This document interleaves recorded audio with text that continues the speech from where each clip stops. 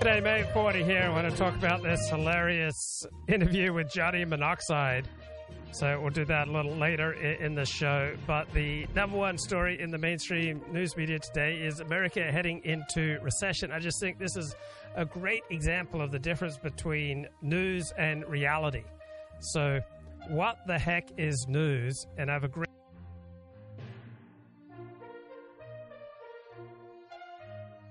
passage of bureaucratically recognized events through administrative procedures. So the bureaucratically recognized event today is the release of what's going on with our gross national product. And that's also the administrative procedure. And we've been told that the GNP fell 0.9% in the second quarter. So this is the second straight quarter of GNP decline. That is the normal measure of what constitutes a recession.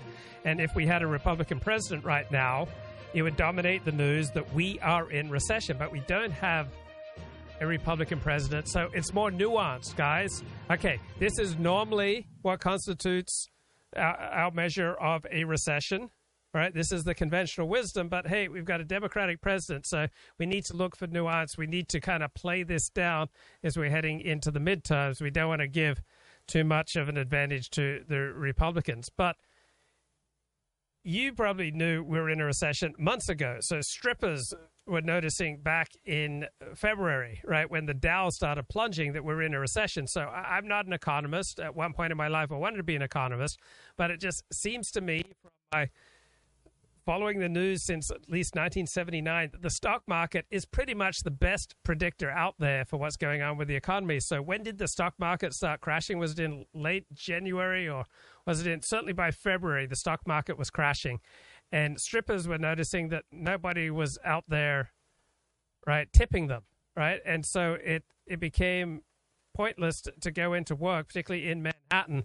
Why go into work tipping them? Because you just weren't making tips. And why weren't strippers making tips? Because people felt a lot poorer given the decline in the stock market. All right, so people in the real world, in reality, knew that we were in recession by early February, right? Now, recession is dominating the news, but the news is an artificial construct, right? The news is dominated by bureaucratically reached decisions, released through administrative guidelines. And what you're experiencing, what the people around you are experiencing, often very different from what's in the news. Let's go to Tucker Carlson. Good evening and welcome to Tucker Carlson. Don't you think you've got a tough job? Imagine being Joe Biden's handlers. You spend all day trying to keep the guy away from hot mics. That's not easy. Biden feels about microphones the way golden retrievers feel about casseroles. Leave one on a low table and he pounces on it. And that's not good for anyone. Biden could declare war on Russia or tell Israeli officials to, quote, keep alive the honor of the Holocaust, both of which, by the way, he's actually done.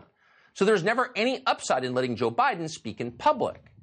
But unfortunately for the White House, sometimes you don't have a choice. Disasters happen, and when they do, the public expects somebody to pretend to be president. The American economy is currently a disaster. Therefore, Joe Biden had to talk. So his aides dutifully led him out to the podium today to say something edifying about it. What happened next has got to be one of the weirdest presidential briefings ever conducted.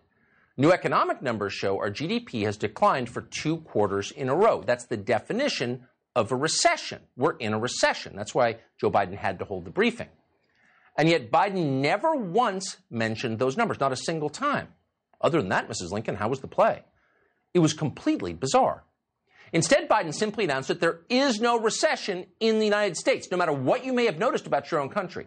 I repeat, there is no recession. In fact, thanks to the stalwart leadership of Joe Biden, we can announce record potato harvests in the provinces. The people are happy and thriving, period. And with that, Biden left the stage. Watch. And let me speak to one other issue. The GDP, and whether or not we are in a recession. Both Chairman Powell and many of the significant banking personnel and economists say we're not in a recession. Let me just give you what the facts are in terms of the state of the economy. Number one, We have a record job market of record unemployment of 3.6% today. And the Inflation Reduction Act will add another $370 billion in clean energy tax credits in reconciliation, including incentives to accelerate domestic production of solar panels, wind turbines, batteries, and critical materials processing. That doesn't sound like a recession to me. Thank you very much.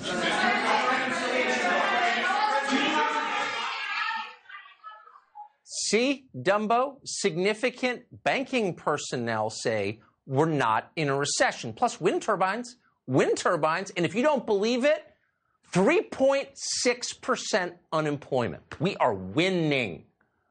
Pay no attention to the millions of former workers who are being paid by the government to stay home, leaving businesses without anyone to staff them. Why is the ice cream stand near your house closed in July? Well, because welfare pays more than scooping ice cream does. But ignore that. The economy is in great shape, though if there's one thing that might make it even better, other than wind turbines, it's printing billions more in fake money, which will definitely not accelerate our already terrifying level of inflation. That's why we're calling it the Inflation Reduction Act, because more money in the system will reduce inflation. It will, and it will because we say it will. Because what matters is not the way that things actually are. What matters are the words we use to describe things. We can change reality merely by calling it something else. If we call a man a woman, that's what she is. If we call an open border a secure border, that's what we have. And as you just saw, if we tell you that a collapsing economy is a robust economy, well, then it's time to celebrate our newfound prosperity and feel free to buy champagne on your EBT card. It's on us. It turns out that when you think you're God, all that matters is what you say, your commands. In the beginning was the Word. And this week, the word was definitely not recession. That word is now inoperative. It's obsolete, and frankly, it's embarrassing. It's like stewardess or fireman or the Orient. It's not something you'd say around educated people. So to herald this important new change to our language, on July 21st, the White House officially changed the definition of recession. They said it, so it's true now. In a blog post, officials explained that 2 consecutive quarters of declining GDP is, quote, neither the official definition nor the way economists evaluate the state of the business cycle. Not convinced? Well, you're not watching television, because every official in the Biden administration, all these credentialed economists, went on camera to swear it was true. I do want to emphasize what a recession really means is a broad-based contraction in the economy. And even if that number is negative, we are not in a recession now. And certainly in terms of the technical definition, it's not a recession. The technical definition considers a much broader spectrum of data points. The idea that 2 quarters of negative GDP growth is a technical definition of a recession is wrong. If things are going so great, though, then why is it the White House officials are trying to redefine recession? No, we're not redefining recession. If we all understand a recession to be 2 consecutive quarters of negative GDP growth in a row, and then you have White House officials come up here to say, no, that's not what a recession is. It's something else. How is that not redefining recession? Because that's not the definition. Okay, so ignore the tape of Jenny Ellen. We shouldn't have played that. It's hard to think clearly. Ignore how mind-bogglingly repulsive she is. Ignore all the work she's done herself to destroy the American economy when she ran the Federal Reserve. Listen to what they're saying. 2 consecutive quarters of declining GDP. That's not the definition of a recession. Really? We thought it was. We've thought that for about 50 years. No. Turns out we're insane. We're hallucinating. Lucy in the Sky with Diamonds stuff. And the media have confirmed it. This is from Politico. Quote, the White House is pretty obviously right that even 2 quarters of shrinking GDP would not show the economy is currently in recession. That's the word from Ben White, who is the chief economics reporter at Politico. And he's backed up by the Associated Press, which is totally real. Just today, the AP reported that, quote, the U.S. economy shrank for a second straight quarter, raising fears that the nation may be approaching a recession. Oh, we're getting close now. In other words, 2 declining quarters of growth is not a recession, just like the White House said. And that sounds definitive. It's always been that way, as long as you don't have a memory that extends past, say, last week, because it was just a few weeks ago before the White House declared otherwise, that everyone was saying differently, including Ben White and the AP. They were still using the term stewardess. They were using the old definition. Want examples? Okay, how about this? June 22nd of this year. This same Ben White, assuming he's real, wrote in Politico, which unfortunately is, and we're quoting, "I'm sorry to report that the conditions are ripe for a slide in gross domestic product growth that lasts at least 2 quarters, comma, the technical definition of recession." Ooh, Ben White. Could that be the same Ben White, the same Politico? Could be. And then in January of this year, which is 2022, we think, the AP reported the same thing, and we're quoting, "Mexico's economy entered a technical recession at the end of last year with 2 consecutive quarters of contraction." Oh, wow. So it turns out that was the definition prior to 2 weeks ago. In fact, it's been the definition for decades. In fact, you'll find it in every economic textbook ever written. It's all over the archives, the AP, which, because we're paid to do it, we slog through today. Here's one example. Quote, "French economy falls back into recession," the AP reported back in 2013. Here's a direct quote from the article. "A recession is defined as 2 consecutive quarters of negative growth." Whoa! Whoa! You're not insane! No one dosed you! You're not hallucinating. Even CNN used to say this. As CNN White House correspondent John Harwood wrote on August 20th, 2019, back during Trump when Big Orange ran things, and we're quoting, "Recession equals economy shrinks for 2 quarters." Oh, wow. In fact, not to belabor the point, even Brian Deese, who is now the top White House economic advisor, used to run with that definition, and we're quoting, "Economists have a technical definition of recession, which is 2 consecutive quarters of negative growth." He wrote that back in 2008. Unfortunately for him, we found it. And yet this week, everything's different because you can't say stewardess anymore. So Deese's new position is, quote, 2 negative quarters of GDP growth is not the technical definition of recession. Whoa, okay, if you say so, because in the beginning was the word, you are God now. But that does raise the question, if it's not a recession, then what is it? Well, for this and all other important matters, including intimate marital questions, we go to the White House press secretary, who informs us it's not a recession, it's, quote, a transition. When you look at it more broadly at the data, and that's why we're seeing what we're seeing is that we are in a transition. We're in a transition? Does that mean the whole country's now taking puberty blockers and becoming a girl? No, different kind of transition. This is a transition to green energy and renewables. Joe Biden announced it today. It's a transition to handing China our energy grid. Oh, that's a transition. Some might call it a collapse of empire and a subsequent disaster where we're ruled by people who hate us. But no, it's a transition in which China gets to make and control the wind turbines, the lithium, the solar panels. What do actual voters think about this? Who cares? Because that only matters in a democracy. But we'll tell you anyway. Americans do not want to hand our energy grid to China or stop using air conditioning in the summer or drive your stupid little electric cars. Right, because it turns out no one believes the experts who have told us the world is going to end for the past 50 years, but who still buy beachfront property, paging you, Barack Obama. And most people kind of understand what's going to happen next. They could become Sri Lanka, a country that destroyed itself, committed national suicide in pursuit of a high ESG score. Turns out actual people of both parties, just all normal people, want to do things like afford gasoline or have some place to live they can afford. What Joe Biden said today will get us much closer to Sri Lanka. There's kind of no dispute about that. We also know for certain that the spending under the Biden administration and under previous administrations, but certainly dramatically accelerated under Biden, has devalued the dollar to the point that we have massive inflation and a decline in GDP. Because as money loses value and things get more expensive, people at some point can't afford to buy as much, and then gross domestic product declines. It's not like some crazy theory. In fact, even the Federal Reserve Bank of San Francisco, hardly a right-wing institution, has pointed out that Joe Biden's spending in his first year in office single-handedly hiked the inflation rate by at least 3%. That's higher than many other developed countries, including Germany, Canada, and the UK. So what's been the effect for the rest of us? Now, they can say there's no recession, and the word is like fireman, you just don't say it. But what's America look like? Well, I don't know. Let's check your local food bank. Or a good chance your local food bank is overwhelmed. In Boise, Idaho, for example.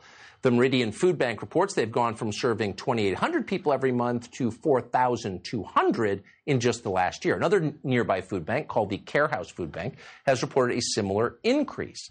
A spokesman for the Care House told a local news station, quote, "We're finding out that with the rising rent costs and the rising gasoline costs, the rent eats first, the gasoline eats second. So the family has very little to buy food to eat." Sound like a rich country to you? A place that's thriving, that can afford to turn its energy grid over to China? No. It's the same story across the country. Allentown, Pennsylvania. The Allentown Area Ecumenical Food Bank reports a massive increase in families who need food. In the biggest food-producing country in the world? Yeah, that's us. But still, the food bank's director told the local news station there, quote, "Since October, we've tripled the number of families we're serving every month." She added that 300 of the 1,800 families she served this month are first-time visitors. They haven't spent years at the food bank. They need to now because the economy is in, sorry to use the word, recession. Outside St. Mary's Food Bank in Phoenix, the AP reported that hundreds of families lined up this month. The line went around the block. The food bank's main distribution center served 4,271 families in just 1 week last month. That's a 78% increase compared to last year. According to the AP, quote, "More than 900 families line up at the distribution center every weekday for an emergency government food box stuffed with goods such as canned beans, peanut butter, and rice." That's a bread line, by the way. That's a bread line in the United States. Did you see that on NBC Nightly News? Probably not. It was happening everywhere. Alameda Food Bank in California, similar numbers. They've gone from 890 households served on a typical Friday in January to more than 1,400 families on a typical Friday last month. In Central Florida, the Second Harvest Food Bank, which supplies around 500 food bank partners in the region, says the number of people looking for food, not for vacations in Antigua or in New Tesla, but for food to eat so they can survive, has gone up 25% in the last month. The food bank used to distribute 150,000 meals overall a day. Now they're up to 250,000, and that number is rising. The food bank's director says the cause is inflation. Obviously, quote, "It cost quite a bit to put millions and millions of pounds of food out the door every week and every month," told that to a local news station. So does the White House notice any of this? Do they know it's happening? Who knows what they know? They certainly don't care. They're saying it out loud. Joe Biden's top economic advisor, Brian Deese, is telling you that it doesn't matter. You're worried about inflation? Well, it's easy for Americans to find food, says Brian Deese. Watch. The United States is in a stronger position to actually train our focus on tackling inflation than virtually any other country. For example, with respect to food, we're a net exporter of agricultural commodities, and obviously the high prices are hitting Americans very hard, but they're in a way that is different from some places that are facing famine, for example. Oh, lower your expectations, America. That sound you're hearing is the goalpost moving. So we went very quickly now from Build Back Better to, hey, at least you're not starving to death. At least we don't have a famine. Whoa, hold on a second, pal. This was America like a year and a half ago where the planes took off on time and people weren't getting killed every day on the subway and there wasn't filth and graffiti and drug addicts on the streets and people weren't worried about having enough to eat. Those were our first real expectations, like electricity in the summertime. Oh, but there's no famine. Just be glad there's no famine and do your part, they're telling us, to save us from the climate crisis, the one that somehow isn't affecting oceanfront property in Malibu and Martha's Vineyard. But not just the climate crisis, to save democracy in Ukraine. Way more important than inflation, your stupid economic concerns. Just the other day, the president of Ukraine, Zelensky, the man they're telling us is the new George Washington, decided, you know what, I don't have to pretend to care about the United States anymore. I think Americans are ridiculous, decadent, overfed, and I have contempt for them. So he was asked, wait a second, can America afford to send $60 billion to your corrupt autocracy so you can shoot dramatic magazine photo covers for Vogue? Well, of course, said Zelensky, and we're quoting, inflation? Who's thinking about inflation? We're fighting for absolute communal values. What? Whose values? We're not in anything communal with you, pal. You run a corrupt little Eastern European country. We have a right to worry about our own country. And at the White House, they agree with Zelensky. That's almost word for word what our national security advisor, Jake Sullivan, said when he was asked the exact same question on July 22nd. Americans are worried about sending all this money to Ukraine at a time when inflation is out of control and Americans don't have enough money, I don't know, to buy food or pay rent. So the moderator at the Aspen Institute, which needs a lot more immigrants from the third world immediately, as we told you the other night, asked this. And you know what Jake Sullivan said? Fundamentally, I don't care. Watch this. Do you worry about criticism that we're spending billions and millions of dollars to support Ukraine and not spending it here? It's my job to worry, so I worry about literally everything. I worry about my answer to this question.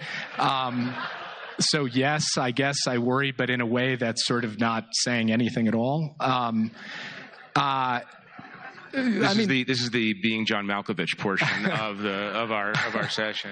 But fundamentally, no. Congress passed a $40 billion package for Ukraine. Is the reservoir of support in this country, as translated into the Congress and the executive branch, deep and sustainable from the point of view of doing whatever it takes for, as the president has said, as long as it takes? Yes. So here you have Jake Sullivan and Jeff Goldberg, two midwits who have accomplished pretty much nothing in their entire lives, talking about the issues that will define this country for our grandchildren before an audience in Aspen, and saying things like, I'm not worried at all. And then the audience titters. And you wonder, and historians will review tapes like that when they try to figure out what actually happened to this thriving civilization we had. You wonder if these people can hear themselves. Do they know how they look? Do they know how ridiculous they are? Do they know how deeply the public despises them for good reason? Do you worry about criticism? We're spending billions of dollars to support Ukraine and not spending it here? Fundamentally, no. And Jake Sullivan isn't worried because he knows he can call inflation transitory when it's not. He can deny we're in a recession when we're obviously in one. Because the words are all that matter to them, not the reality. They don't walk through Midtown in Manhattan and notice, hey, this is disgusting. This is worth some Mumbai. How did it get this way? They don't even notice. Tomorrow we're going to have an hour-long investigation into the actual state of our economy, how we got here, how we get out. But tonight we're going to go to one of the few economists who has credibility on this topic. E.J. Antoni is at the Heritage Foundation. He joins us tonight. E.J., thanks so much for coming on. So if the president comes out to address what everyone knows, which is we're in recession, and by technical definition recession, and doesn't even acknowledge those numbers, you wonder, are they following this carefully? What is this exactly? No, Tucker, it's clear that they're not following this at all. The only thing I think they're following are the polls. For example, the president was quick to cite the unemployment rate, but not the fact that going by the household survey, unemployment has actually been declining, not increasing. As well, you see the number of people who have to take multiple jobs is also going up. Why is that happening? Probably because savings are dropping like a rock. We've seen private investment in businesses fall off a cliff this last quarter, dropping 13.5%. On top of that, credit card debt is increasing. Household debt is up over $1 trillion compared to when Biden first took office. The middle class is getting absolutely crushed by his tax of inflation. You would think that if you were in the White House and you're trying to make sense of the economy, and to be fair, it's a huge country, it's a super complicated country, it's hard to know exactly what the economy is. But wouldn't you look for real-world indicators like food bank use? And wouldn't you give preference to those indicators over fake numbers like GDP, unemployment, inflation? No, certainly that's a very good point, Tucker. But we also have literally mountains of data for months now that have been pointing to a recession. And the White House, and frankly, many of the commentators on TV have just blatantly ignored the data day after day after day. And again, the middle class, it is very evident that they have been getting absolutely crushed. You look at average incomes, for example. Average earnings since Biden took office are down the annual equivalent of $3,400 per person because of inflation. That is just devastating. That's more than some people spend on food in a year. That's unbelievable. You wouldn't it be, and I'm asking you, I know you're an economist, I'm asking you a political question, but very quickly, wouldn't it be smarter for the White House to say, look, we know how bad it is, and we're doing everything we can to help you? Why do they persist in telling us something we know isn't true? Well, Tucker, I think it speaks to the aloofness and how disconnected these people are from reality and from the everyday conditions that the average American family has to deal with. For example, these people don't worry about the price of food. They don't even cook their own food, right? They don't worry about the price of gasoline because they don't have to fill up their chauffeured vehicle that the taxpayers are paying for. They are completely disconnected from the average man. too disconnected, and it's making the country volatile, I would say. EJ, thanks so much for coming on tonight. It's good to see you. Thank you for having me. So it turns out Washington, D.C. Mayor Muriel Bowser is a racist, and we don't throw that word around lightly. We just assess the evidence. Bowser just called in the military to suppress undocumented migrants. We're not going to call them illegals on this show. And if that's not white supremacy, we're not sure what it is. We have details after the break. Okay, so back to the definition of news, and this is a great one from 1984, the passage of bureaucratically recognized events through administrative procedures. So if you look at LA Times, all right, the New York Times, it's all about what the bureaucracies have decided, and this makes news, all right? So the passage of bureaucratically recognized events through administrative procedures. Now, bureaucracies and bureaucratically recognized events through administrative procedures are no more or less likely to be reflective of reality than your perceptions, right? So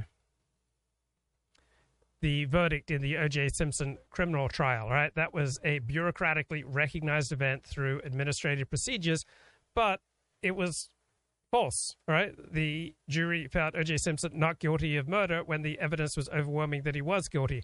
So just because a jury decides something does not enhance or detract from reality, right? Sometimes juries are accurate, sometimes they're not.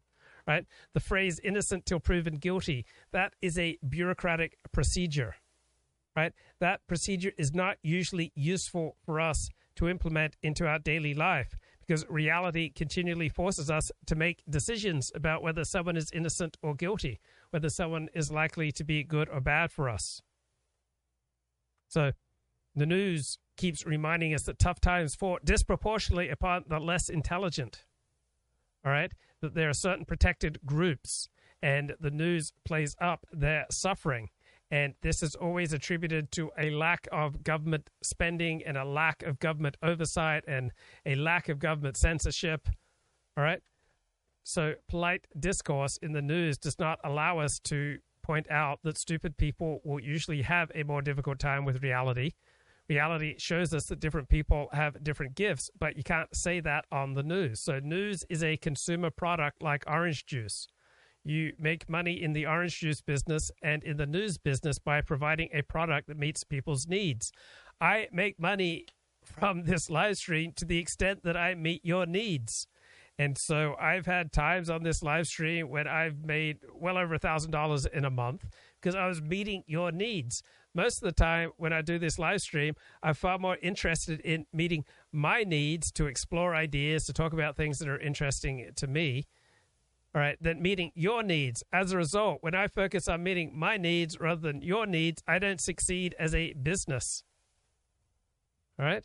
So if I were to become focused on meeting your needs, I would have more viewers and more income.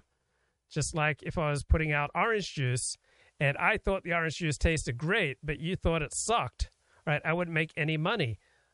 So telling the truth is incidental to selling orange juice. It's also incidental to making money in news, and it's incidental to succeeding in bureaucracy, right? Bureaucratic procedures are no more likely to arrive at the truth than your insights, right? But bureaucratic procedures will get far more play in the news than the insights of ordinary people. Because for one thing, when a bureaucracy declares something, news merchants aren't going to get sued for reporting it straight, all right? On the other hand, they might get sued if they accurately relay your insights, your particular insights. So getting sued is not a good business model. Fox News has a business model. They appeal to conservatives over age 55. So basically, the Fox News demographic is people 55 to death, right?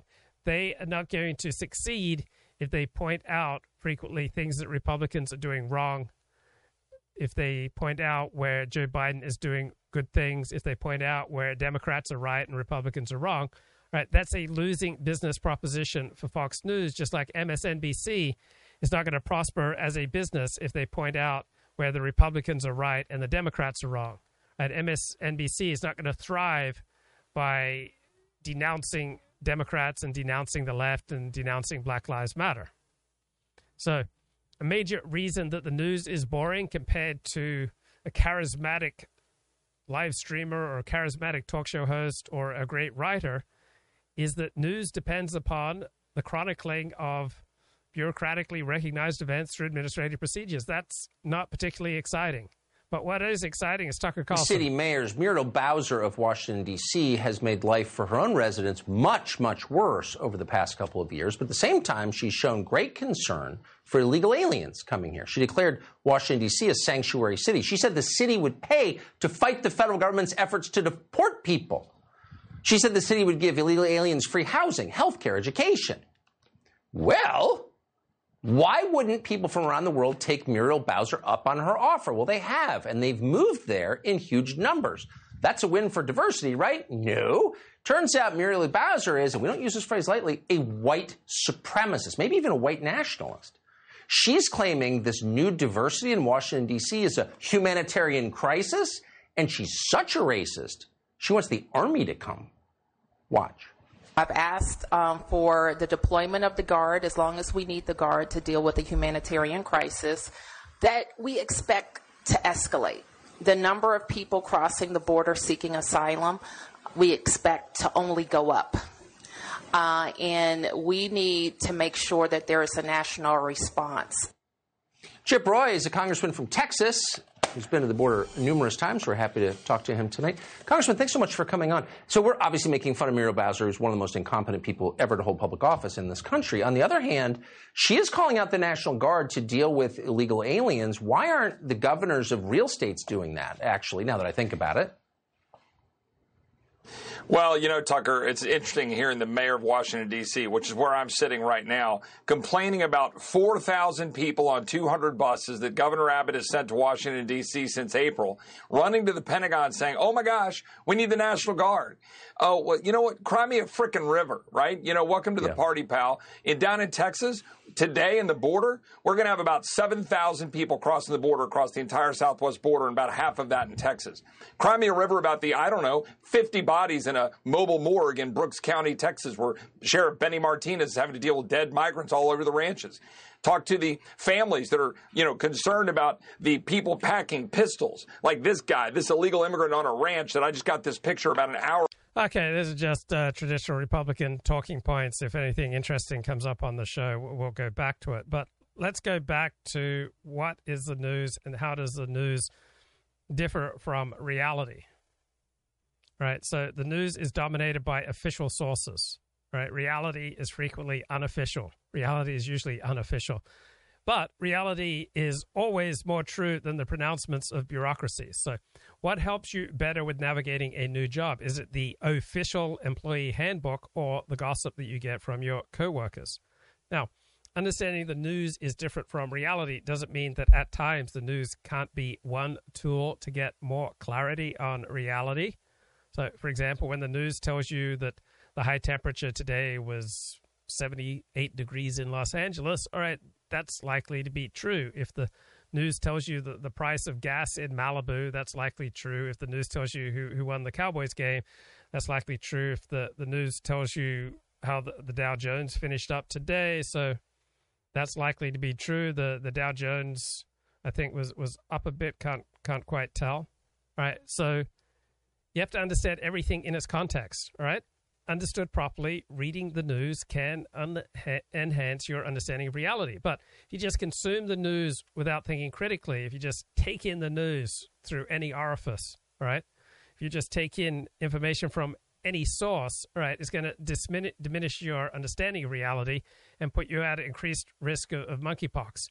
So for every individual, every institution, every piece of writing, right, every bit of information that you receive, it needs to be understood in its context, right? Who benefits, right? Who wrote this? Who made this? For whom was it written? What's the primary audience? What's the ideology of the writer or the institution? What's his agenda? What are the incentives that the writer or the institution faces? What is their bureaucratic or life experience? Where do they get their money?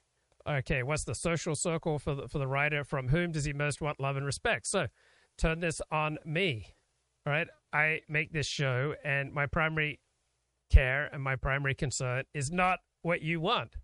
my primary care and concern is what I want, okay, this is not a flourishing business, right? This is not a high rating show, because I'm not here to tell you what you want to hear.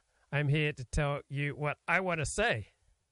And that is not a model for a successful live stream or a successful punditry, right? Or for a successful news or opinion business.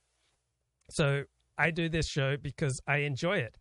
If you make it unpleasant, I will do fewer shows. I will change how I do the show.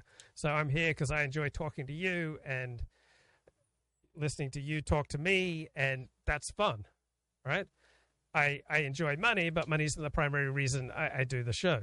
Now, from whom do I most want love and respect?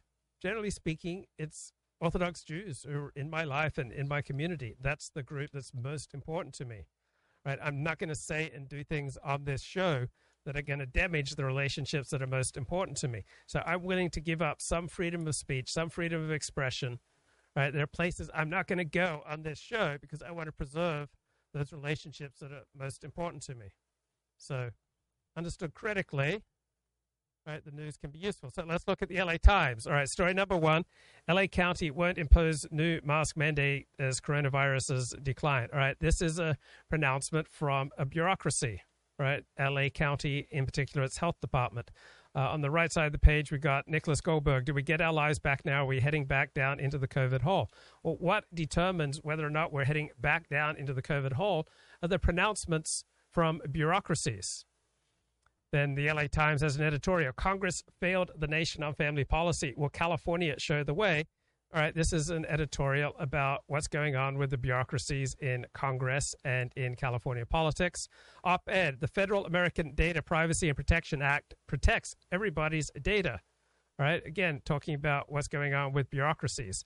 Editorial, close the 6th Street Bridge to cars in Los Angeles. So this is calling on Los Angeles City to close the 6th Street Bridge to cars, calling on a bureaucracy to take action. All right, column, Merrick Garland doesn't lie. The Justice Department is aiming at Trump. All right, this is about the procedures of a bureaucracy, the Justice Department. Amid water restrictions, LA residents can get free recycled water for lawns. All right, this is essentially a press release from the Los Angeles Department of Water and Power. California officially shrinks Delta water diversion plan from 2 tunnels to 1. Again, this is playing off what is being decided by California government bureaucracy. California drought official quits, blasting Newsom for gut-wrenching inaction. All right, this was the head of a bureaucracy who has now left. San Francisco officials declare state of emergency as monkeypox spread. All right, so San Francisco health officials, a bureaucracy, make a pronouncement. All right, this is what constitutes the news. And this may bear absolutely, very little resemblance to reality. In fact, the news is very likely to distort your understanding of reality, just as if your primary source of information comes from your mother or your girlfriend or your religious community or your workplace, right? The information you get from those may enhance or may detract from your ability to ascertain reality. Here's why the U.S. economy shrinking in the second quarter may not be so bad. All right, so Tucker already dealt with that. All right, New York Times. After clash, Joe Manchin and Chuck Schumer rushed to reset climate and tax deal. All right, this is talking about what's going on in government in the United States Senate. Democrats plan to fight inflation, may lower costs over time. All right, obviously, the New York Times is a left-wing institution, and it increasingly gets its income from subscribers who are overwhelmingly on the left rather than advertisers. So the New York Times, like other news media, no longer is primarily broadcasting to the largest audience possible, where you're incentivized to play down your opinions. Now that you have a primarily subscription-based economic agenda, you're strongly incentivized to meet the needs of those people who are paying to subscribe to your publication, and they tend to be overwhelmingly on the left. So the New York Times has shifted dramatically to the left over the past 10 years. The New York Times was always left-wing, but now the switch to the left is much more dramatic because we've moved into a subscription economy. Okay, audible problems 40. So how are we doing now? Luke's computer. Man, audio muffling again. Gaps of inaudibility. Well, that sucks. So let's see what we can do about that. Here. You have I want to just make this clear. What differentiated you from all of it, and I mean still does, because you are recording still, to my knowledge, from these sorts of people is, you know, the TRS crew. We're talking about Mike, Jesse, Joseph Jordan, Eric Stryker. These are people that primarily are leeches. They prey off of vulnerable people that honestly are often confused in life, and they take their money and they don't actually do anything productive in their own lives. They're not working any jobs. They are people that literally get paid to just blow air into a mic, you know, like 3 times a week or so. And you're not like that. Like you were one of the people on the show where like you were a tradesman. I mean, you still are. Okay, this is an interview with Johnny Monoxide. You actually provide for a family, or for, I believe you have children. I could be wrong, but it's like you actually provide for people. You have responsibilities. You know, if you don't work, certain people aren't going to have food on the table. And like, that's being a man, you know? Right. Like on a level that like people, a lot of these people just, especially these younger people that are into TRS now, these like 18-year-olds who don't know any better, they don't understand this. They think being a man is going on Twitter and calling people niggers. Like this is supposed to be so like revolutionary, you know? Right. Getting on Twitter and doing end towers is the most important thing there is. With female anime avatars, of course. Yes. Yeah, you have to have the anime avatar. So I got involved with them like as quote friends on Facebook first, and then I started doing appearances on the show. I did a couple of back when they were still having guests on the show. Like when they would still do, it was like often like an open panel, and there were just a ton of people. That was the whole deal. Is like they had their inner circle Facebook group where guys were like the bullpen. It was like the bullpen. You were like Mike and Jesse, and either it was like Bulbasaur or Ghoul or somebody else was the third Mike. Okay, let's get a little bit more Tucker Carlson here. So it turns out the migration crisis works in both directions under Joe Biden. So many people from Mexico are coming to the United States, but it turns out many Americans are fleeing a collapsing economy and running to Mexico. Probably the saddest marker we can imagine. According to the LA Times, a lot of people in Mexico City are very upset by this. As one LA Times reporter put it, Mexico City is being flooded by Americans. They're transforming classic neighborhoods, the housing market, even racial dynamics. More and more, locals are asking them to please go home. Well, this sounds racist. Didn't Joe Biden tell us repeatedly that the people who live in a country have no claim on that country? And the last thing you want is an ethno-state. Why aren't Mexicans grateful to get a little bit of diversity? And by the way, why is someone who was born in Mexico any more Mexican than someone who arrived yesterday by the left's own definition? This sounds like bigotry to us. In fact, the height of bigotry. If anything, Mexicans should be thankful for all the cultural enrichment Americans are bringing them, particularly in the area of cuisine. It's time to learn to love the cheeseburger. But at the same time, Mexican citizens should not be allowed to open cheeseburger restaurants because that would be cultural appropriation. And be particularly careful about national garbs. So if you're in college in Mexico and a student and you somehow put on a Tommy Bahama shirt, you should be expelled for that because that's our serape. And you have no right to steal someone else's national costume. So why don't the rules work in both directions? That's the question for Chadwick Moore. He's the editor-in-chief of Outspoken. He joins us tonight. Chadwick Moore, I can hardly believe that anyone in Mexico was complaining about too many Anglos. Why is that okay? Well, call me a racist, but I gotta say, I'm on the side of the Mexicans here. They are being colonized by white liberals from California. And, to our friends in Mexico, you know what? We are dealing with the same problem here. Talk to anyone in Texas and in Florida, and these plagues of California locusts are also descending on their lands. They're changing the culture. They are, taking over. They speak differently. If you think, also to Mexico, to anyone who's listening, if you think that the cat cafe down the street that your new white colonizers have opened is bad, wait until they start voting. You're going to have a transgender health secretary in no time. You have a non-binary nuclear fuel waste Commandant.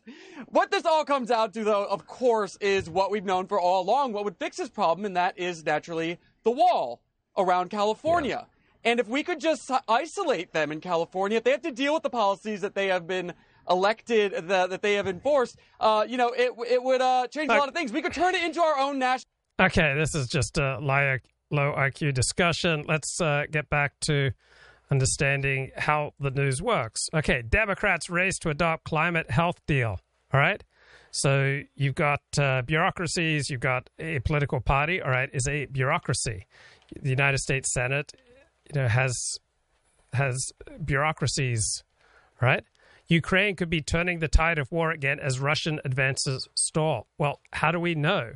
Well, Western officials who are with bureaucracies, right? These are not Western officials who are of their own, right? These are Western officials and Western analysts who are sanctified and blessed by being part of bureaucracies. So it's like if you're not a priest in the Catholic Church, there are all sorts of things that you can't do, right? You have to be sanctified by the bureaucracy. So too in the news media. Now, the Western officials and the Western analysts here who are sanctified by virtue of being part of a bureaucracy who get quoted in the Washington Post, they're not necessarily any more true to life, realistic, profound, or insightful than all sorts of officials and analysts who are, well, you have to be in a bureaucracy, I guess, to be an official. But there are all sorts of blokes, right, who are not associated with bureaucracies who may very well have superior perspectives and insights and information about what's going on in Ukraine. But because they are not sanctified by being part of a bureaucracy, they are not given much attention by the news media. The news media, for example, lures bloggers because bloggers aren't part of a bureaucracy. There's not a system to sanctify them. All right, dry January fake cocktails, a new temperance movement has arrived. All right, many Americans are reconsidering their relationship to alcohol. So is this based on going out there and talking to individuals? No, this is based on some bureaucracies are telling the reporter this. Why the U.S. economy shrank for 2 quarters in a row, right? Again, product of bureaucracies. Let's have a look at New York Times. Right, U.S. economy, decline. Biden and Xi conduct marathon call during rising tensions. Well, the reporters talk to the bureaucracies and report what the bureaucrats tell them. 2016 campaign looms large as Justice Department. All right, bureaucracy pursues January 6th inquiry. All right, so the Justice Department inquiry into what happened in 2016 or 2018 or 2020 is not necessarily any more likely to be accurate than what some bloke who's not associated with any bureaucracy understands. But because it's the bureaucracy that's doing it, it makes the news. 8 dead as flash flooding swamps parts of Kentucky. Right. How do we know there are 8 dead in Kentucky from these flash floods? Because a bureaucracy has pronounced that. Now, there may be 5 dead or 11 dead or 15 dead, but the news is going to wait until a bureaucracy has decreed something. Right. Recession fears loom as U.S. economy contracts again, obviously dealing with the Commerce Department. Inventory swing a culprit behind U.S. recession talk. How do we know that inventory swung? Because a bureaucracy told us. Are we in a recession now? It's a conversation between members and representatives of bureaucracy. Recession worries put Biden administration on defensive, and it will be all experts from various bureaucracies. So that's what the news is all about. A great summary here. It is the passage of bureaucratically recognized events through administrative procedures. It may bear almost no resemblance to reality. You may very well see that we're in a recession 6 months before the news media admits that we're in a recession. You may very well know that all sorts of proclamations such as innocent until proven guilty are simply not in accord with reality. We live where we have to constantly make decisions about people, and we cannot afford the luxury of these bureaucratic pronouncements. So I want to see what Tucker has to say here about monkeypox. Thank you so much. Thank you. So all of a sudden, public health authorities are demanding a new name for monkeypox because monkeypox is racist or something. Come on, we like monkeypox. It's a great name. Can't make the party tonight. I've got monkeypox. How cool is that? But if they're going to change the name, the public deserves a say. Obviously, it's called democracy, and that's why we've asked you for a new name for monkeypox. Okay, this is moronic. I'm gonna pass on that. But you know who's not moronic? It is the World Health Organization. Here is a bureaucracy, guys, that you can trust. The best way to do that is to reduce the risk of exposure. That means making safe choices for yourself and others. For men who have sex with men, this includes, for the moment, reducing your number of sexual partners, reconsidering sex with new partners, and exchanging contact details with any new partners to enable follow-up if needed. Okay, there's always opportunities to make fun of the World Health Organization. They're doing something right here, right? Good on them. They're speaking the truth. Right, what's going on in Greece? So this isn't Afghanistan. This isn't Iraq. Right, this is Greece. This was Greece. Hit Syrian and Arab. And so these are Syrians and Arab immigrants pouring into Greece. It's a private property. You guys are violating the private property. Respect Greece. This is Greece. It's not Middle East. Get the fuck out. We are not having war. We are the victims. We are not them. They're getting enriched. Like we used before. I want to go to work. I can't. My children want to go to school. They can't. We have to live our life. They took it for us. We're not in war. They are. They have to take them from here. Through the road. Okay, let's look at some good news here. Right, here's Dushi's guide to a Dori alley without fear of monkeypox. Dori is here, but so is monkeypox. Here are some ideas to reduce your risk and still enjoy your favorite kink and fetish festival in San Francisco. We're gearing up for an exciting return of our favorite street festival in San Francisco, Up Your Alley, where you'll get your fill of hot, hairy daddies, hungry pigs, BDSM babes, and kinks of all kinds. Dushi's got some hot tips for a fun and filthy weekend free of anxiety. Keep in mind that there are a lot of ways to reduce risk.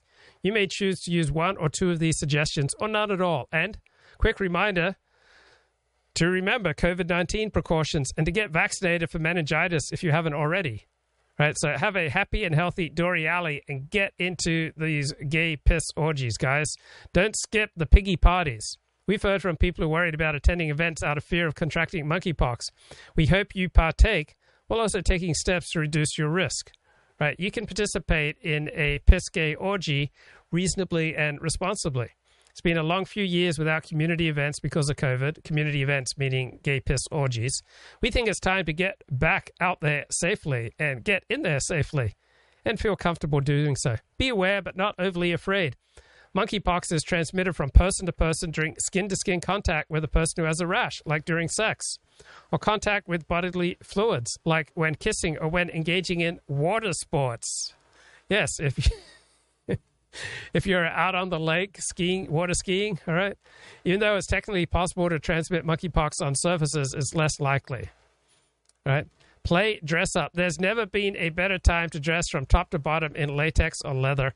Keeping your skin covered is a surefire way to prevent exposures to monkeypox. Take a friend to the dungeon.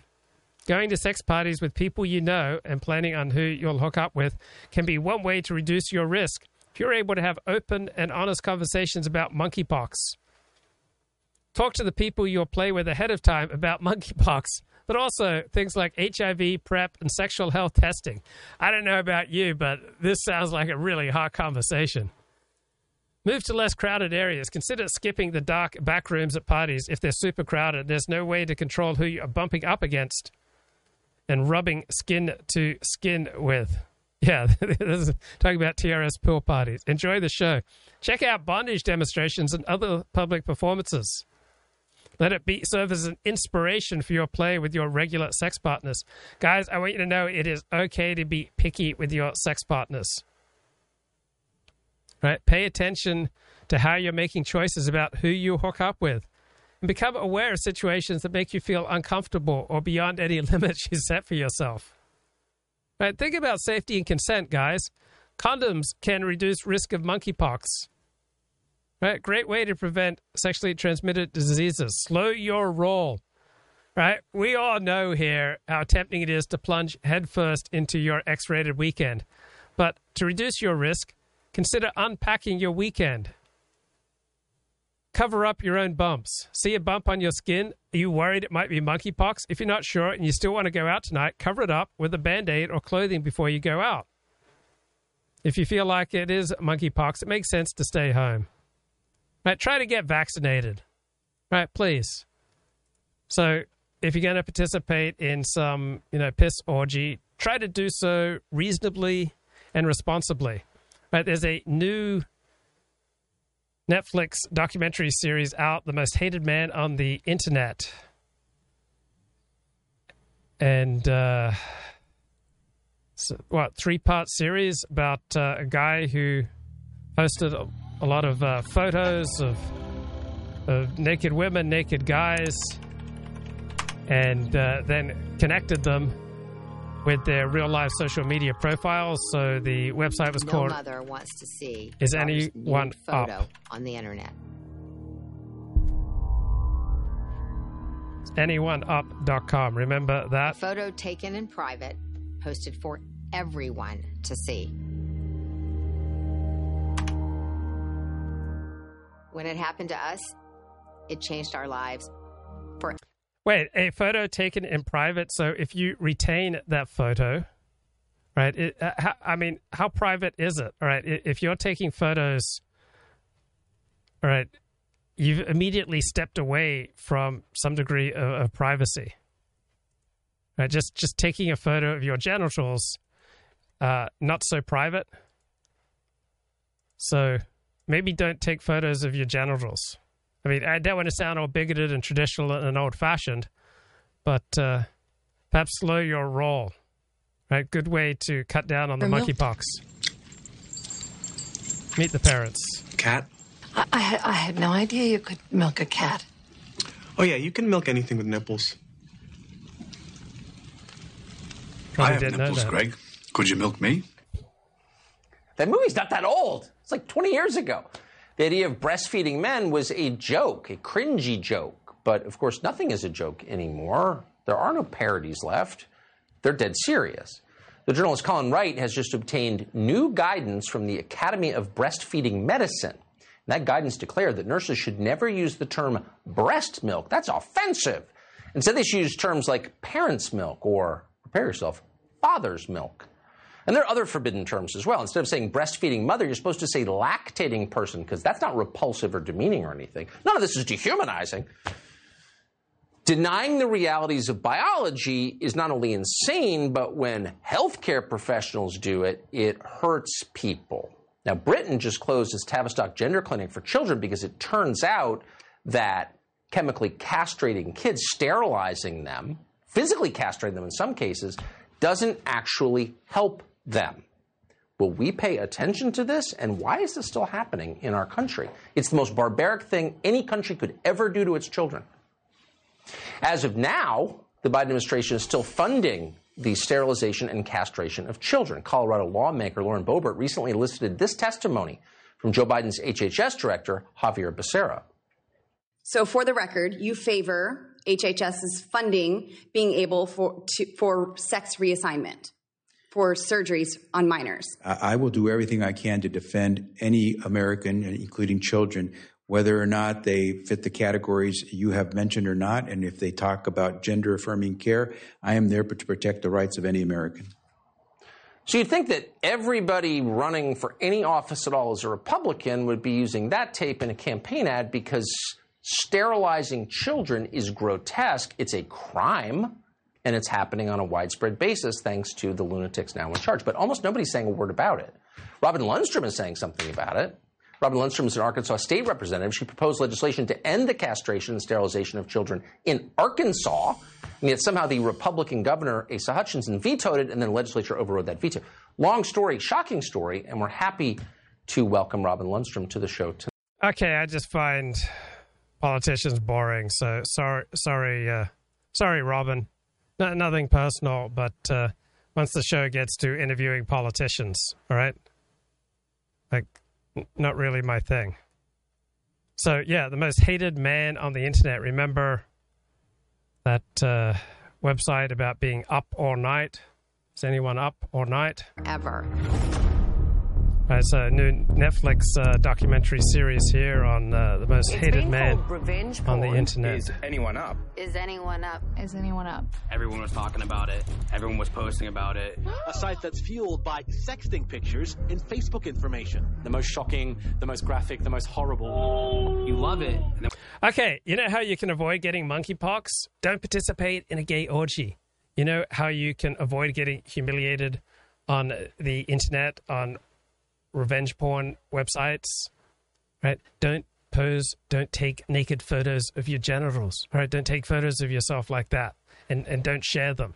Don't make them, don't keep them, right? Don't be a whore, right? Don't be a slut, don't be a filthy pig, and you'll reduce your chances of being victimized by revenge porn, right? This series treats, or seems primarily women as just helpless victims, as though there's absolutely nothing that they did that predisposed them to negative outcomes. But just like going to a gay orgy dramatically increases your chances of getting monkeypox, right? So does taking photos of your genitals or taking video of yourself having sex, all right? You're ruining your own life. Don't be a whore. Don't be a pig. And once you're on it, it's a different story. You had the power to ruin someone's life with just one click. No.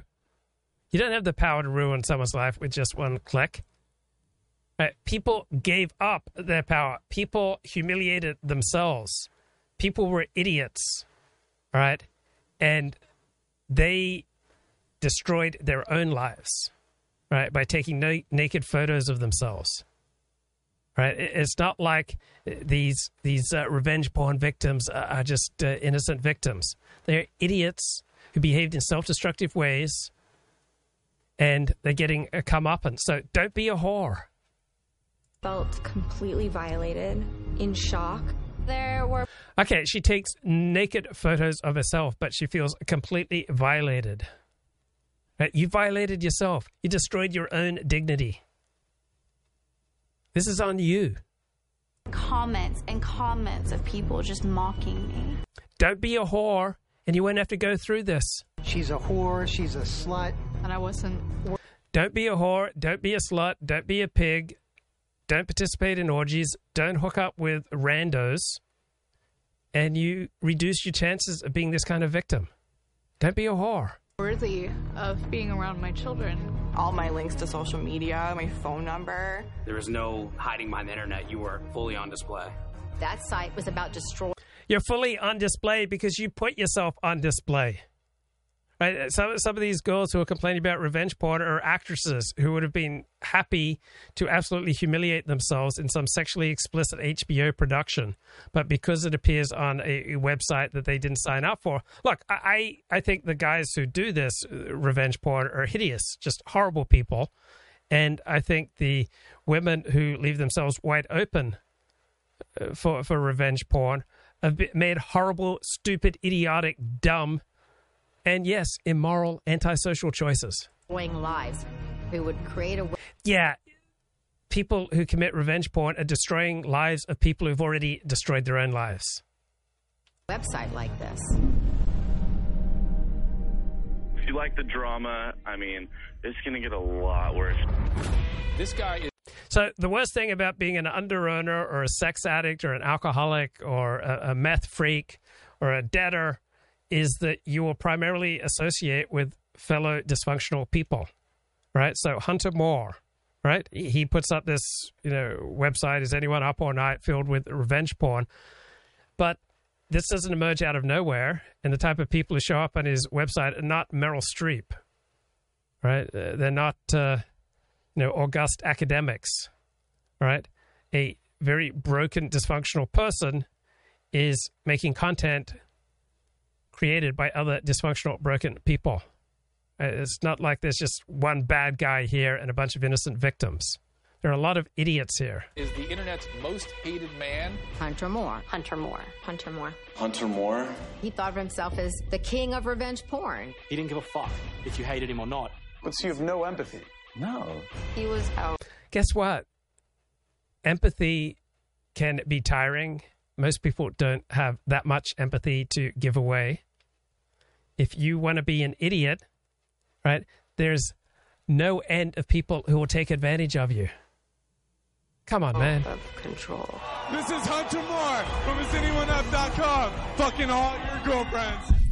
He had thousands of followers willing to do his bidding. I had to stop him, but I didn't know what they were capable of.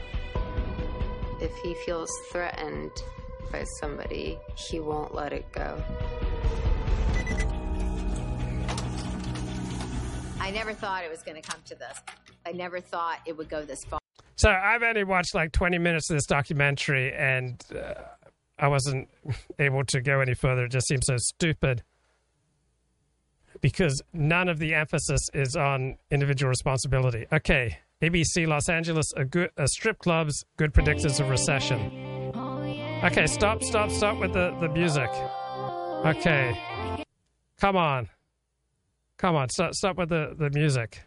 So they're just playing a bunch of music here. But yeah, strip clubs can be a pretty good... Man, they're just playing music here.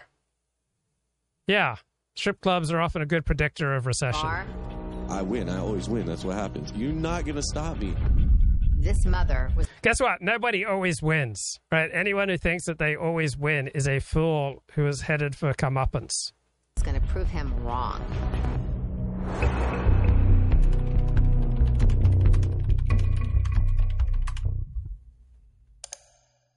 Yep, most hated man on the internet. Oh, come on! I'm trying to run a very, very respectable show here. Don't play music. In January 2012, I was living in the suburbs of Los Angeles with my husband Charles, California lawyer, and my daughter Kayla, who was 24 years old at the time. And she wanted to be an actress. It was a very happy life. I was extremely fulfilled. Stop with that music. I'm a very respectable man. People look up to me. Come on. A lot of times, my stepdad came into the picture when I was maybe 7. He's fun. He's a great guy. And he's British, even better. No, stop that. Kayla wanted to be an actress and had been in college. This quarter, there's a chance we could have another. And then she had a side job as a waitress, trying to save and up money. We just didn't see any of it happen. Yeah, so strip clubs Prior are pretty to good the pandemic, predictor. we were incredibly busy. So busy, we had to be hiring on a regular basis just to fill our bookings with our strippers. Then this year, starting January, we were very excited to post-pandemic. We were hoping that people were going to be ready to spend their money. Our girls were excited. Our guys were excited. And moving into spring and summer, that's supposed to be our busy season. Bachelor parties, bachelorette parties. People want to throw these events. And we just didn't see any of it happen.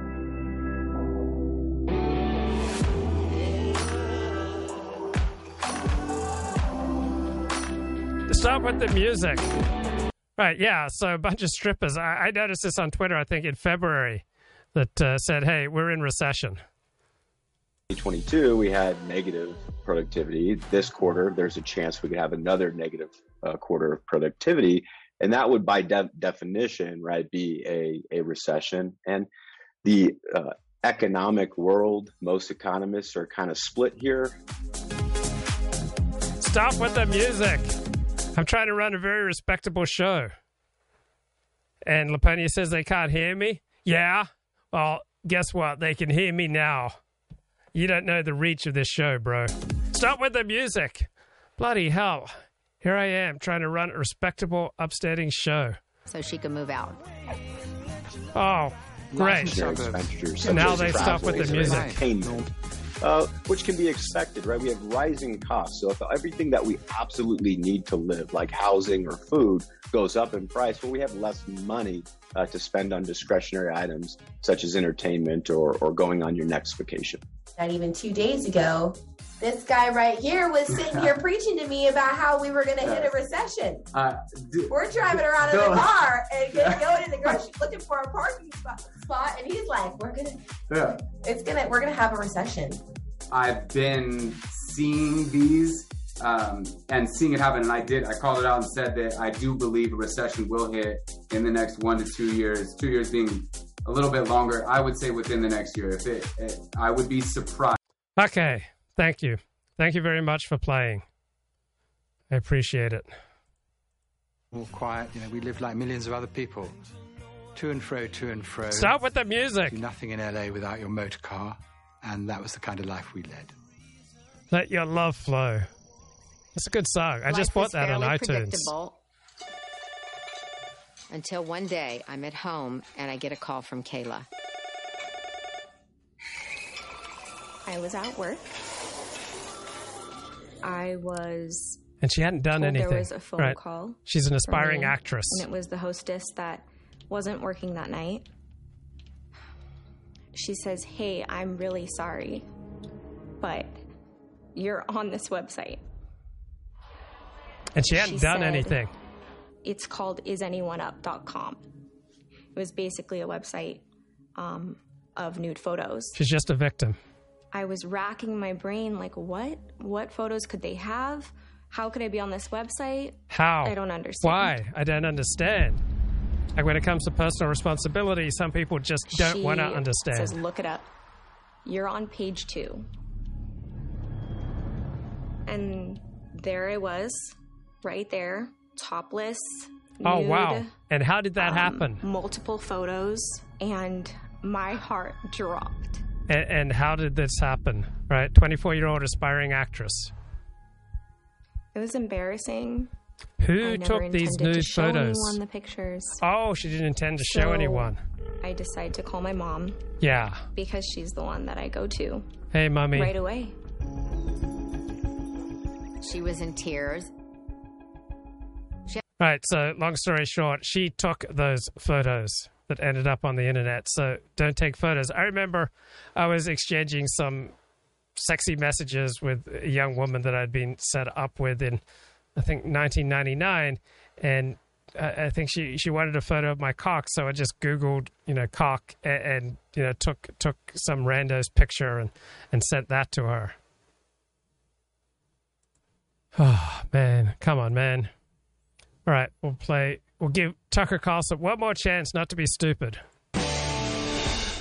For decades, Americans used to make fun of Canada for being boring. Oh, it's all Molson and sled dogs, the great white waste of time. All right, well, things got pretty exciting in Canada when it descended into authoritarianism. The leader of Canada, effectively a dictator now, banned handguns. He also outlawed freedom of speech. Earlier this year, Justin Trudeau's government arrested a woman called Tamara Lech. Her crime was organizing a protest against vaccine mandates, not hurting anybody, speaking her views. Here she was in February. It's not an illegal protest. It's in our Charter of Rights and Freedoms.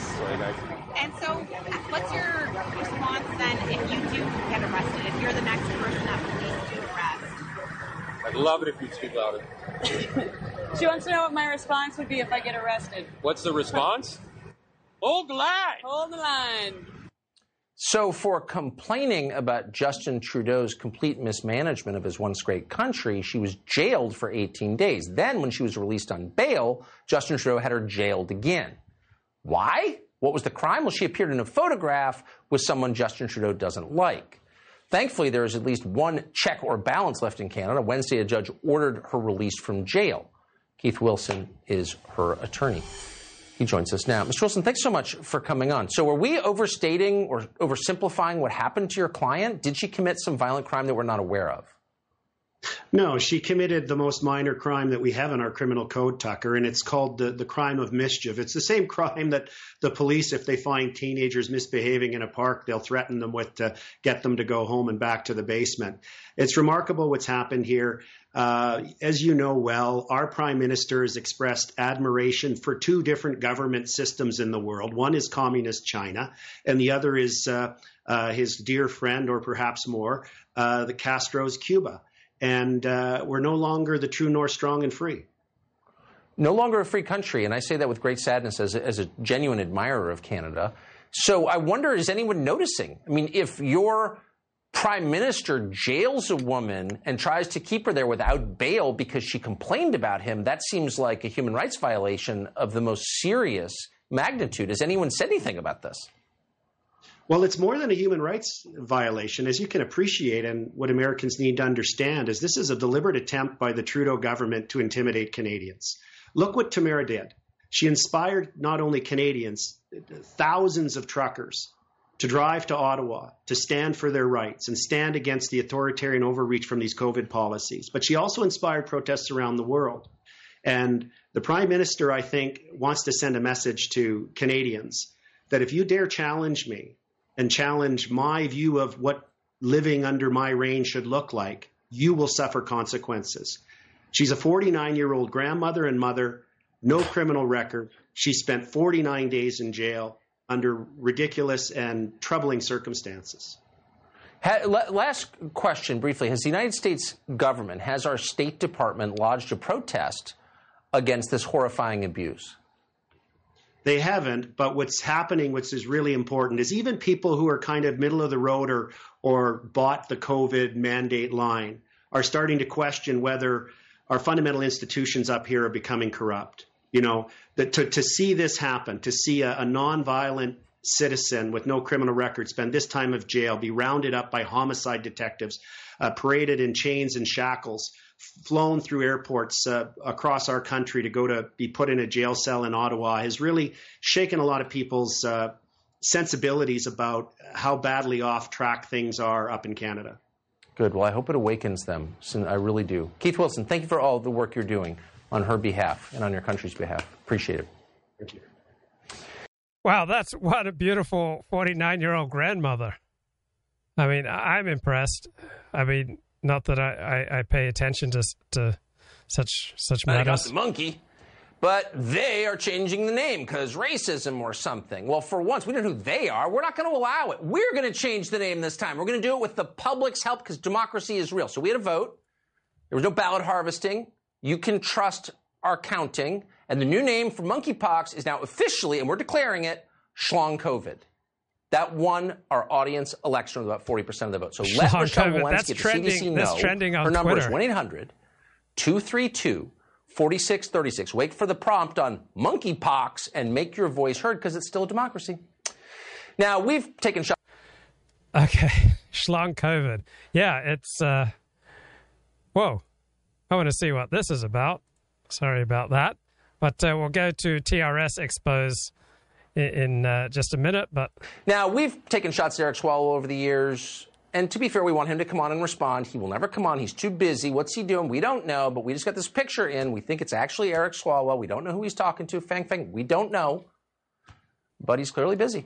So maybe that's why he's not accepting our offers to come on. But if he can break away and spend the time, he's always welcome on this show. We hope you have the best.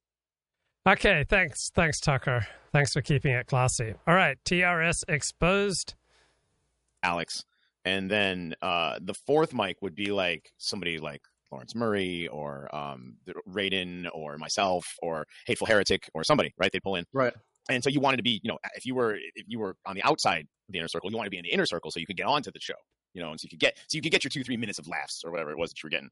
Sure. So it was an exhilarating thing to be doing radio with these guys, because like you'd been listening to them as a podcast and you're like quote friends with them on Facebook, so you knew these guys. Your digital friend simulator was a little more realistic because you had more in-depth experience because you were having actual conversations with these guys, Yeah. while Jesse was working at the paint store or Mike was doing his little shit coding job in Manhattan. So I want to just emphasize real quickly here for the audience listening. We are actually going to be doing a summarization, sort of a timeline, if you will, of the history of TRS, how it sort of started, how it evolved, and where it is now, and where it's probably going. So, again, just so everybody understands, TRS originally started out as a racist libertarian Facebook group with Pinochet helicopter memes, that sort of thing. Can you go into that a little bit, Johnny? Oh man, I still have folders and folders of Pinochet Pepes, and you guys even had a based black guy. I remember on that. Based black guy, Dr. Khan. Yeah. Dr. Khan, yeah. Dr. Khan, he had been, the thing is when it first started, there was a lot of these Skype calls that would happen where guys would get together and there'd be like 8 people on the call. And that's how podcasts were invented, by the way. It was just podcasts are just recorded Skype calls, literally.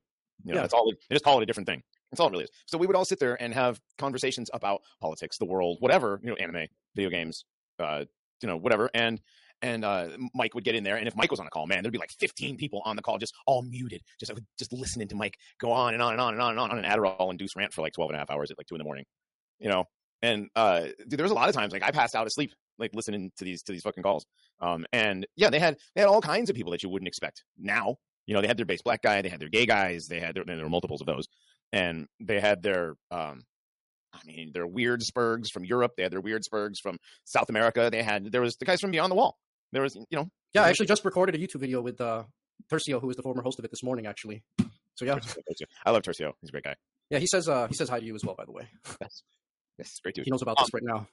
So yeah, I mean, they even had their own the Brown Nationalist podcast. Guys that were hanging out with them, and all of these things were going on all at once. And then, I guess they started gaining popularity. They got bigger and bigger. And then something happened to where it was no longer a round table. It was just going to be Jesse and Mike, and apparently Alex, and that was going to be the company. Yeah, so this is way into the future. So I want to keep it. Right. We're going wait. Yeah. Okay. So wait. So it was a roundtable. Yeah. So like everybody got in. Hateful Heretic was a guy. He was a very religious Southerner. There was the Shitlord report where they had a woman read off a bunch of like snarky right wing male takes, or not male, but like media takes or whatever. And that was done by a couple of different females. And they had, man, it's been so long. Bulbasaur, who went through like an evolution of every religion on Earth until he finally settled. Same thing Borzoi did like 4 years later. Yeah, now Borzoi does the racist Catholic thing, which is like, yes. Well, I don't think you understand theology, but like, okay, go for it then. That's what they all do. Larry did that. Larry like did a big Oh, that's right. Yeah, he did. I forgot about that. Oh, don't get me wrong. I love Larry. I love Larry Ridgway. He's a great dude. I shared a hotel room at 2 or 3 different Mania events with Larry. I think it's 2. I'll be quite honest, I don't have an incredibly high opinion of Larry, but it's really not important for this conversation between the two of us. But I understand. You guys have, you've done shit. I know him IRL, like as opposed to Larry on. Yeah. And that's the other a lot of people act like, to be fair, because I'm trying to be as neutral as possible here. I don't want to come off as overtly biased against any sort of party. It's like a lot of people act more spurty online and are way more tolerable and are a lot nicer in person. You know what I mean? Oh, absolutely. 100%. It's just kind of the nature of the internet, especially if there's an anonymous culture to it. It's kind of why I just openly just do things with my face now, because it's like I'm at the point now where it's like, and one of my Hispanic friends kind of got me to do this, and he got me because he told me like, at some point, if people want people to take your ideas seriously, like you have to be willing to back up what you're saying behind your face, Sure. And I think it's true. I think when people hide themselves, like they're going to just say a lot of shit that's just more wild because there's just no accountability. Shit like, for example, like when Mike Enoch would laugh because I guess non-whites can't drink milk because he thinks they're all lactose intolerant. But the guy was lactose intolerant himself and like an insane asthmatic. It's like, dude, come on. And you're obese at the same time. The guy has so many allergies. Like it's terrible. There's only one race of people that have as many allergies as Mike does. I'm not sure. Oh, go ahead. So here's the thing. I'm going to be... You can present the case for why you think Mike Enoch is Jewish. That's fine. I'm going to be give him a tiny bit of the benefit of the doubt since I can't definitively prove it. And I'm not sure if he is. But it's like there's an extra thing that, like, in my opinion, doesn't matter. And it's the fact that, like, Mike Enoch was was married to a Jewish B'nai B'rith drag queen review host. And it's like, what does this say about your values? If this was someone that you wanted to spend the rest of your life with, that's my main question here. It's like maybe you're not. Mike Enoch didn't get woke on the JQ until he read Kevin McDonald's book Cultural Critique, which happened overnight. All right, so I don't think it's so shocking that he was married to a woman. Was she half Jewish, full Jewish, right? And people change, all right? It's not like you get married and then you just stay in the same lane. So Mike Enoch evolved, he changed, and then it was inconvenient for him as a right-wing fascist, right, to be married to a Jew. But I don't think it's something incredibly hypocritical about him or something disturbing about him. Or what does it say about his values that he was married to a Jewish woman? He was married to a Jewish woman because it was totally in consonance with his values at that time until his values changed. People change, man. Jewish by blood. But it seems like, if you're willing to spend almost every waking moment with a very liberal New York City Jewish woman that does this sort of thing, then it says something about you in terms of like what you actually are about when the cameras aren't rolling, when the microphone isn't on, Sure. Yeah, it says that he was compatible with that woman and he changed, right? He read Culture of Critique. I mean, look what that book did to Patrick Little. Patrick Little was earning a great living, right? Patrick Little was earning $120,000 a year. And then he read Cultural Critique, and it blew his mind, and he realized he needed to take down the power of the Jews. and sent him off in a direction where he ran for the Republican nomination for U.S. Senate in California. He became an anti-Jewish activist. So a lot of people didn't really care one way or another about Jews until they read Kevin McDonald's Culture of Critique. And then it sends them in a whole new direction. But it doesn't take people who are grounded and send them in a whole new destructive direction. All right, it's people who are wide open for something new and exciting and bizarre, people who have a deep emotional need for the magic key. I read Cultural Critique and it blew my mind. It presented all sorts of challenges and perspectives that I'd never thought of before. I'm grateful for the challenge, and I kind of wrestled with the book for years, wrestled with it publicly on this show. It didn't reduce my observance of Judaism, didn't reduce my enjoyment of Judaism, it didn't reduce my enjoyment of my Jewish friends and Jewish community. But I thought, wow, this is a politically incorrect book. I wonder how much of this is fair, how much of this is important, right? How much of this is accurate. And then I read Nathan Koffness's critique, and I thought, wow, I think Koffness has done a really strong critique of Kevin McDonald, but there are still some insights that I've learned from Kevin McDonald, just like basic things such as different groups have different interests. And I heard that from Kevin McDonald. I think it's a very basic level insight, but I needed to hear it from someone, and I got it from KMAC. Absolutely. What about this aspect of it now? She being a B'nai B'rith officer of whatever sort, and that being like the Jewish Freemasonry, and she wasn't. B'nai B'rith isn't Jewish Freemasonry. She wasn't high up in B'nai B'rith. B'nai B'rith is just another club. All right, it's another activist organization.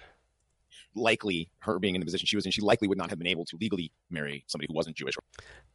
Yeah, according to Jewish law, you're not supposed to marry a non-Jew. Well, guess what?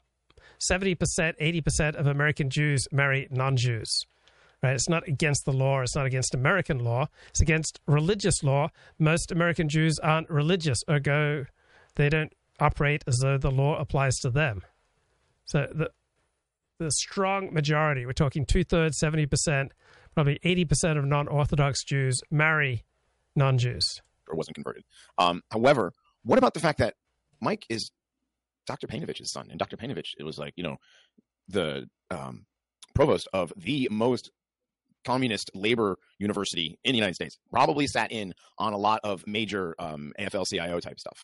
You know what I mean? So probably helped. That was his dad? No, his mother. Oh, his mother. Okay. Yes, his mother who never gets mentioned in anything. His mother who, when Andrew Morantz did a big article, Oh man, why haven't people talked about Mike Enoch's mother? Why the silence about Mike Enoch's mom? Well, people don't talk a lot about my mom. Thank God for that. Remember the Morantz tapes where Mike? Oh yeah, where he trolled Andrew Morantz, and so he used Alex McNabb's TRS guide to troll Morantz into getting what he wanted out of him, which was stupid. But anyways, no, I mean it ended badly for Mike. It kind of just made him look stupid when that article came out. The trolling makes you look childish. It makes you look. Not only that, but he managed to get all the bits and pieces that he wanted out of Mike to just That's too. Well, anyways, there. Okay, so when he mentions Michael's father, he mentions Mike's dad by name. He mentions the stepmother by name. Mike's mom is only mentioned as Mike's mom. Mike's mother. The name never mentioned in the article whatsoever. If you look her up, she's involved. Like she was also the provost of a little tiny little private college in Manhattan as well. So I mean, these are not the career paths of somebody with that name in that position in that kind of communist situation. That's likely white. It's not likely white. There's likely a lot of punctuation around that word white. I mean, it's really hard to say. There have been a lot of non-Jewish. 95% of American Jews identify as white. Right? Jews feel closer, more comfortable with whites than any other racial group. Jews overwhelmingly prefer to live in white neighborhoods. Communists as well throughout the years, so it's hard to say. But I would say this though.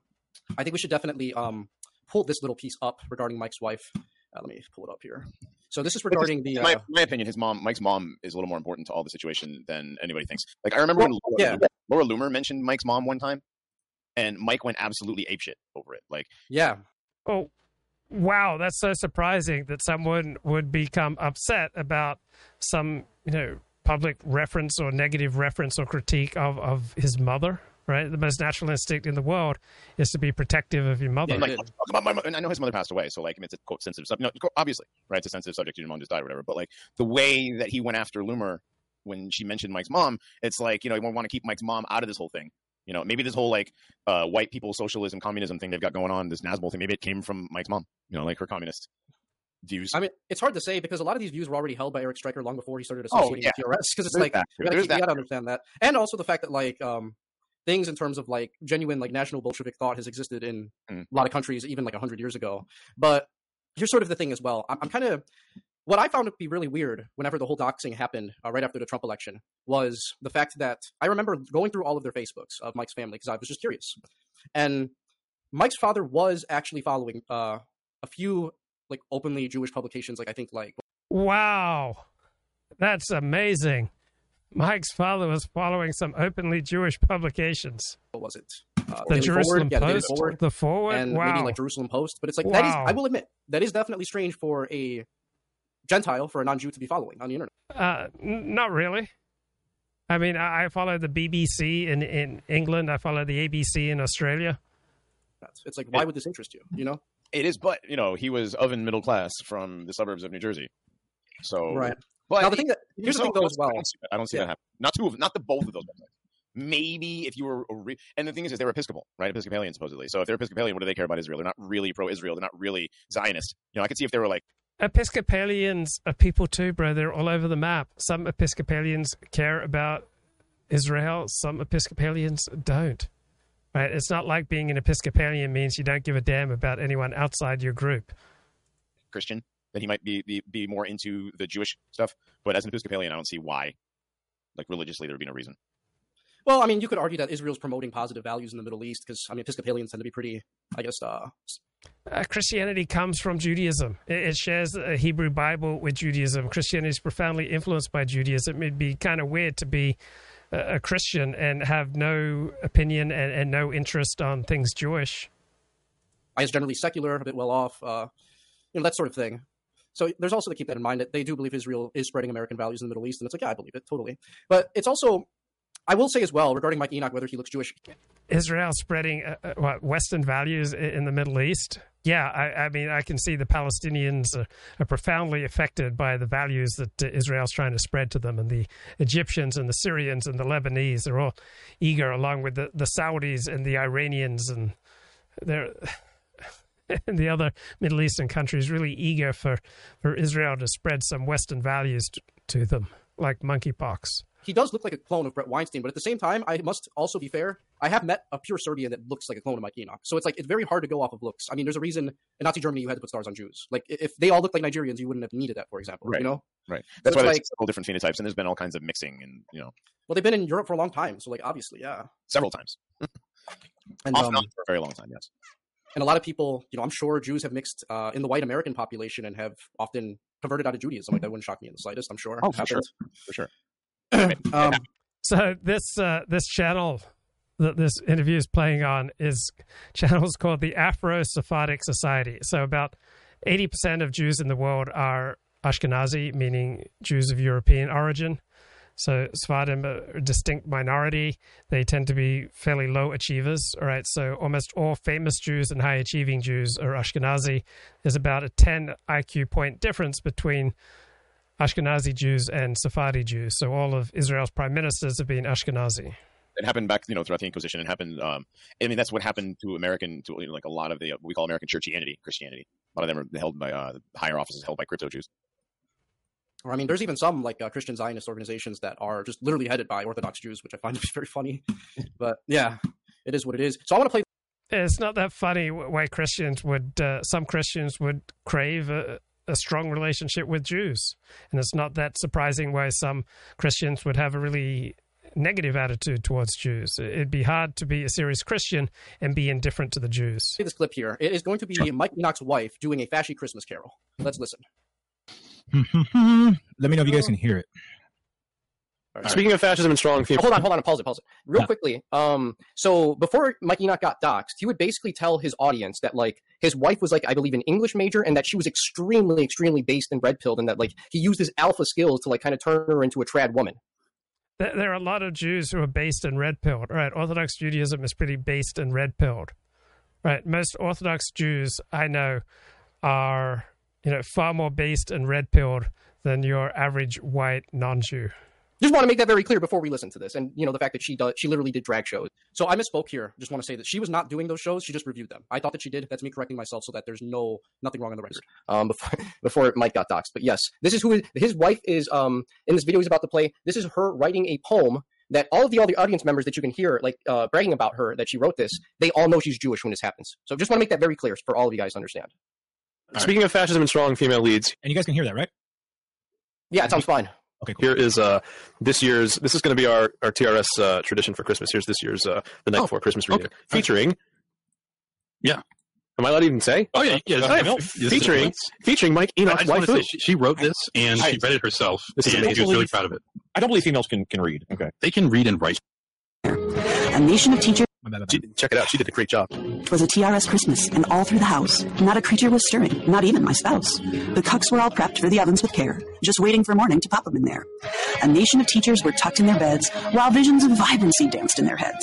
I, with my reason, and my mom with her cats, had just settled in for our usual spats. When out on the street there arose such a clatter, I rose to the bait to see what was the matter. Away to the window I flew like a flash, resolved with an iron will to go full fash. The moon shone so bright on the white fallen snow, like the glare of the media on objects below, and what to my wondering eyes should appear, 8 Episcopal priests, and all of them queer. I'm a seasoned old troller, so lively and quick, I knew in a flash I could rally my hicks. More rapid than eagles, my edgelords they came, to drive out interlopers and call them by name. Out communists, out socialists, left libertarians, out betas, out allies, SJW contrarians, out beaners and dindus and Muslim jihadists. Spare us your Syrian refugee problems. Just fash away all. Like the dry heaps we feel with SJWs nearby, when faced with well-reasoned arguments, they cry. Ad hominem attacks have no effect. So, I'm not going to play the whole thing. You get the gist of it. But yes, this leads us to one very, very crucial question here. Okay, I don't find it surprising that a Jew would write a fasci and perform a fasci song, right? Jews were among the biggest and most important and earliest supporters of Mussolini's fascism in Italy. Which I need to ask you. It's like, why the fuck would she do this? Because it's like, what's the story? And has Mike ever tried? Why would she do it? Because it was funny. It was performance. Have you ever seen Jews do stand-up? Have you ever seen Jews act? Right? Have you ever seen Jews take a front row performance, take the stage and perform, right? It's something that Jews do. They're people of the book. They're people of performance. They're storytellers. It's not surprising that there'd be some edgy right-wing stuff performed by Jews as well. Jews tend to have very high verbal IQs. Try to explain this, ever? Nope. I've never heard Mike try to explain it. I've never heard him try to explain anything. Like the whole, from all of the things. What's there to explain? He fell in love with a woman. She fell in love with him. They got married. They seemed to have a pretty good relationship. Then he got red-pilled on the Jews, and he got doxxed, and their way of life was no longer possible.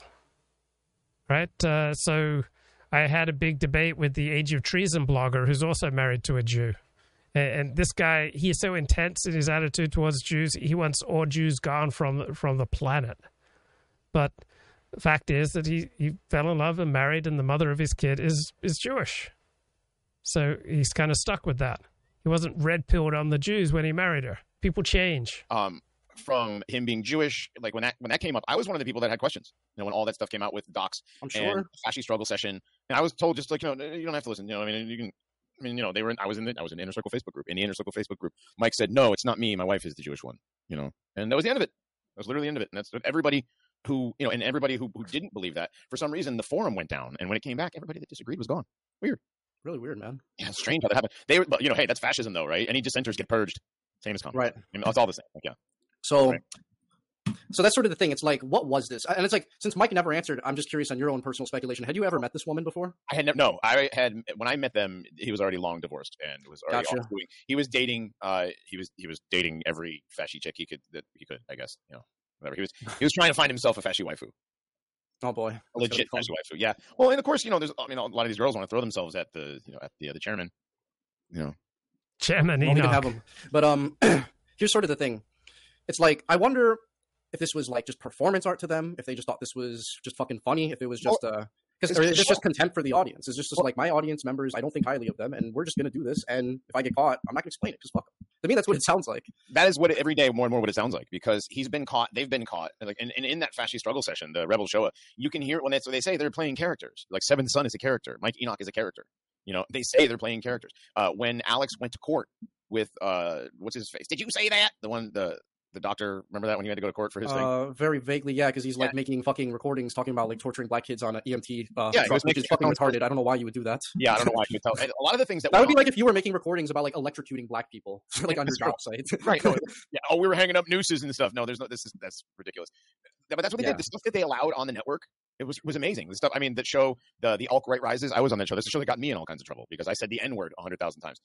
That show, they talked about all kinds of Fed posty type stuff. There was the War Room never should have happened. Like, and then the Dr. Narcan stuff, which is what got Alex in trouble. Yes, Dr. Narcan. That's what it was called. Yeah, it was like stories from behind the wheel of the volunteer EMT. You know, and that's just stuff that you shouldn't put out there, and he got in trouble for it. But anyways, I mean, yeah, dude, I wouldn't want to be in a fucking. If I'm dying, after hearing those, I wouldn't want to be in that fucking thing with him or any of them actually. Like, that's the kind of service. That's the kind of service you're going to end up with in America, because that's where we're at now. You know, because that's whether it's service in an ambulance or service at a restaurant or service at a bank. That's what we get here. That's America. But anyways, yeah, it's an open air mental asylum, absolutely. Yeah, 100%. Alex said during that trial that he performs on a comedy show. So. Right. These guys are a comedy show. This is their own words. They perform on a comedy show. Mike and Jesse both said on that Fashy Struggle session that they are playing characters on a show. So that they are actually playing characters and they have contempt for their audience is likely what is going on. That this is a character thing, and that but the show, you know, we were still skipping ahead because the show was still when it got doxxed, a lot of people left, right? A lot of people. It's not that they have contempt for their audience, which they do. They have contempt for themselves, right? When you have contempt for yourself, when you don't treat yourself with respect, when you don't take yourself seriously, when you don't take your own life seriously, when you don't care about the direction of your life, then you're going to be careless with your own well-being. You're going to be careless with other people's well-being.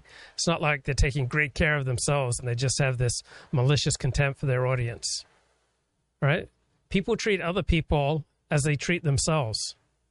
People left. A lot of people were just I ain't got nothing to do with this, you know, and a lot of people stuck around. You know, and I did. A lot of people were loyal, you know, and they stuck around because they did the thing where they believed their friend instead of what they saw on the Yeah, absolutely. And much of the audience deserves contempt.